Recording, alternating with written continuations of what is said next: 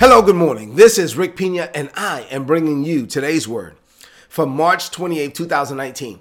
All year long, I've been teaching under the banner of heaven on earth, where it is the will of God that we experience days of heaven on the earth, right? We're not just living to die and go to heaven someday, but we are living to bring heaven to the earth every day. But in order to do so, you are going to have to press through opposition and challenges. So I've been teaching a series entitled Press Through It. Yesterday, we looked at some of the challenges the Apostle Paul had to endure.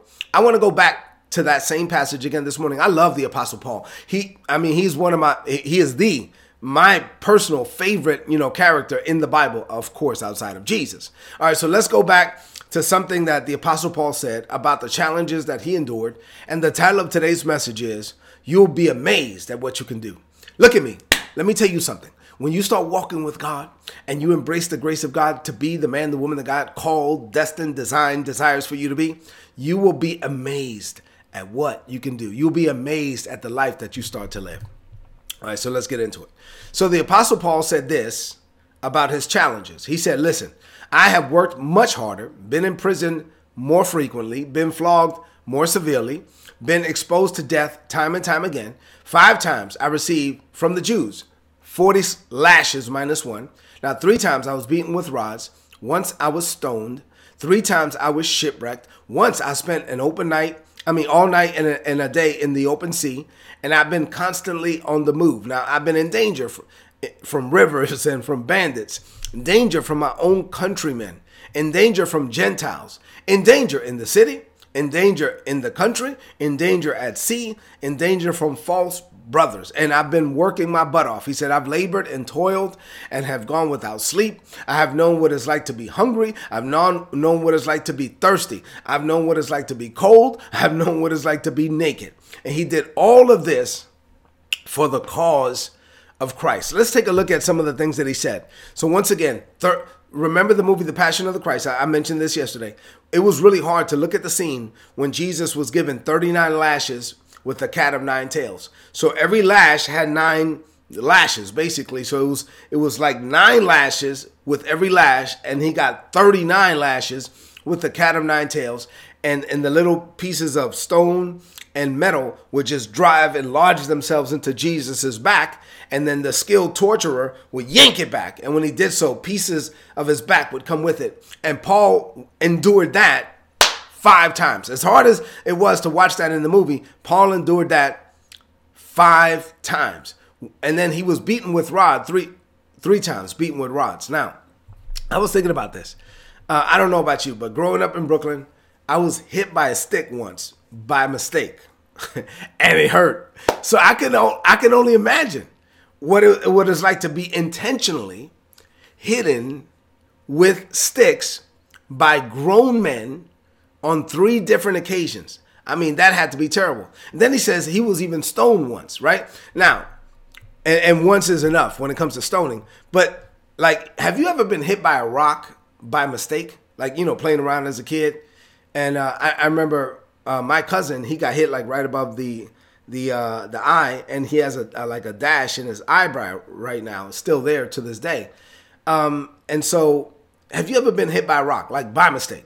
Man, it hurts. And so, can you imagine grown men not taking little rocks, but taking stones and stoning you intentionally, pummeling you with stones on purpose? This kills most people. But it didn't kill Paul because Paul was not done. See, he was like, no, I can't die because I'm not done. He kept going. He was shipwrecked 3 times. Now, after the second time, you probably would not get in a boat with Paul. He was on a ship, a naval vessel, 3 times that went down. And one time he said on the last one, like in the movies, like there's pieces of the ship just floating everywhere. He held on to a piece of the ship and he held on to it all night and all day, the next day, in the open sea, so that he wouldn't die, holding onto a ship. And why did all of this happen? Because he was doing what God called him to do. He said he was constantly on the move, and this cost him personally, dearly. Like, think about it. This is before the cell phone, before text messages, before the internet, before all modern communications. So if back then, if Paul was moving around all the time, It had to cost him because he couldn't have the personal relationships that we have today by way of, communications. But that was the life that he was given. And he did it. And he did it without complaining. He was in and out of prison. And Paul wrote many of the letters that he wrote that we read today, letters that we're reading today that are a blessing to us. He wrote those things from prison, not within the confines of an office, not with a secretary, not with an editor. No, he was writing from jail. He endured much personal pain. And guess what? While he was writing, he wasn't complaining. He was doing what God called him to do, and he did not complain. He was a soldier for Christ. He endured hunger and thirst and perilous times and phony people and people that turned on him. But he continued to endure and to accomplish his life's assignment because the grace of God was on him and in him. And listen, he said, listen, I only got one life, and this is what God called me to do. So I have to do what God has called me to do. And that's what I'm telling you. You only have one life. You cannot waste it. Whatever God has called you to do, you have to do it. You have to pursue purpose, even above personal pleasure. You have to pursue purpose, even when it costs you pain. You have to pursue your divine purpose and get it done before you die. That's the only way you will ever be considered a success in God's eyes. That's how God is going to look down on you and say, well done, my good and faithful servant. You have to be purposeful while you are in the land of the living. So what does this mean to you today? I'm talking about how you'll be amazed at what you can do when you embrace the grace of God. I have 4 things to share with you on this morning. I want you to slow down and open up your heart to receive these 4 things this morning. Here we go. Number 1, look at me. You've heard me say this before. I want you to really hear it this morning. God has given you the grace for it. No matter what you're facing right now, God has given you the grace for it. One aspect of God's grace is that God's grace is unearned, it is undeserved, it is unmerited. Is God giving you what you do not deserve, right? So like salvation. You don't deserve salvation, but he gave it to you. But another aspect of God's grace is empowerment. So God empowers you to do what you could not do without him. God empowers you to do what you could never accomplish on your own. So it is the empowerment of God that is on your life to do what God has instructed you to do. Whatever he calls you to do, he equips you to do. And then whatever he equips you to do, he expects you to do because he gave you the grace to get it done. You have the grace for it. Number 2, you will never face something that you don't have the grace for. Never. If God had not empowered you to overcome it, then you would not be facing it. The fact that you are facing it right now, although you think it's too big, although you think it's too much, although you're like, God, I'm tired. No, it's not too much for you, because if it was too much for you, you would not be facing it. God would never allow you to face something that you cannot handle. The fact that you are facing it is evidence that God trusts you with it. God is saying, you can do it, son. You can do it, daughter. And you don't have to do it on your own. I am with you every step of the way. I've given you my grace. I have empowered you to endure this, to press through it, and to overcome, because you are an overcomer. Say amen to that. Number 3, you will be amazed at what you can accomplish when you submit to God's plan and you embrace God's grace. So I'm saying you submit to God's plan, his purpose, the purpose that he made for you from the foundations of the world. You are not living your life on your own terms. You are not pursuing your own ideas. You are not going after your own dreams. You are going after the dreams that were birthed in the heart of God from the foundations of the world. And when you start living for God's kingdom plans and purposes, and when you start saying, God, I'm not pursuing my own dream. I'm pursuing your dream. I was minding my own business when you told me to go down this road. I was minding my own business when you told me to start this church. I was minding my own business when you told me to start this business. I was minding my own business when you told me to submit the resume for that position, but you told me to do it, and it's part of my divine assignment. And so I am pursuing your plan, and I can only get it done by your grace. So I am God gave you the purpose from the foundation of the world, and along with the purpose, he gave you the grace to accomplish it. So you embrace the assignment, you embrace the purpose, embrace the plan, and then you got to embrace the grace that God, I can't get it done unless you are with me. Without you, I cannot. Without me, you will not.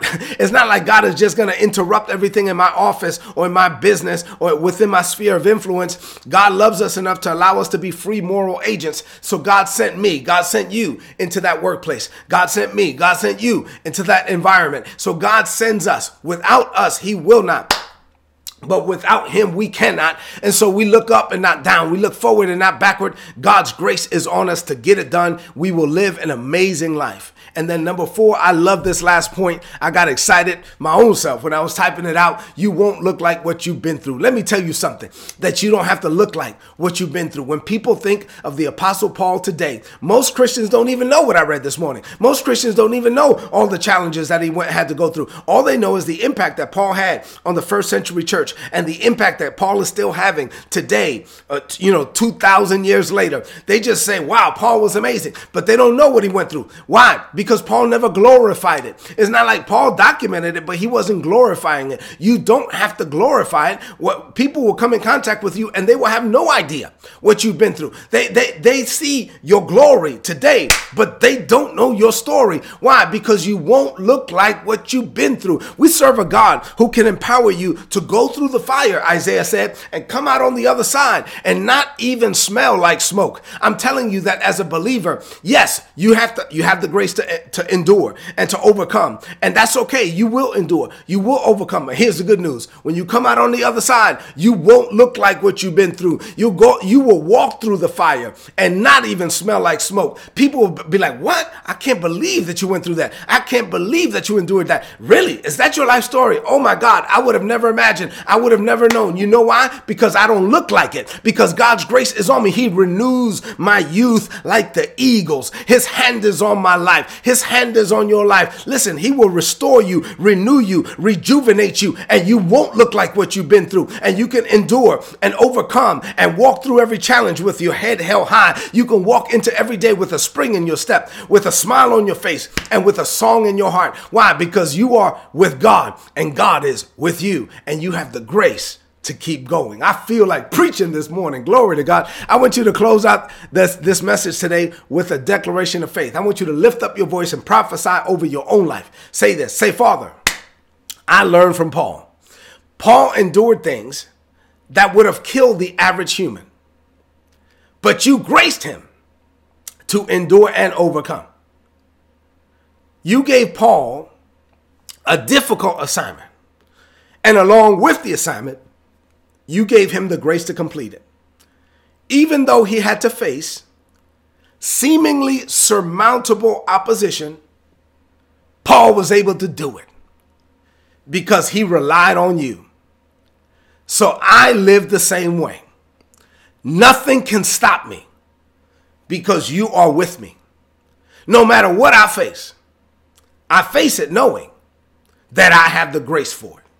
I will walk through the fire and come out on the other side, not even smelling like smoke. I declare this by faith. In Jesus' name, amen. This is today's word. Please apply it and prosper. If you're not getting these messages, go to todaysword.org and sign up and get the messages. They're going to be a blessing to you. There's a subscribe button there. Click on it. You're going to get an email from me. All my notes, everything I just said is in the email. You'll get the email from me and you'll get it for free, right? Or go to todaysword.org. Listen, I want you to look up and not down. I want you to embrace the grace. I want you to be amazed at the life that you're living. Why? Because you're doing it by the grace of God. You will live a life that far exceeds anything that you ever imagined. I'm already doing that. I'm already a witness. And it will be not because we're so good, but because God is so good. Do me a favor, before you leave the screen, please share this message on your social media, on your timeline with your friends. If you're watching on YouTube, subscribe to our channel, youtube.com/Rick Pina. Walk into this day and enjoy the victory that Jesus already provided. God bless you.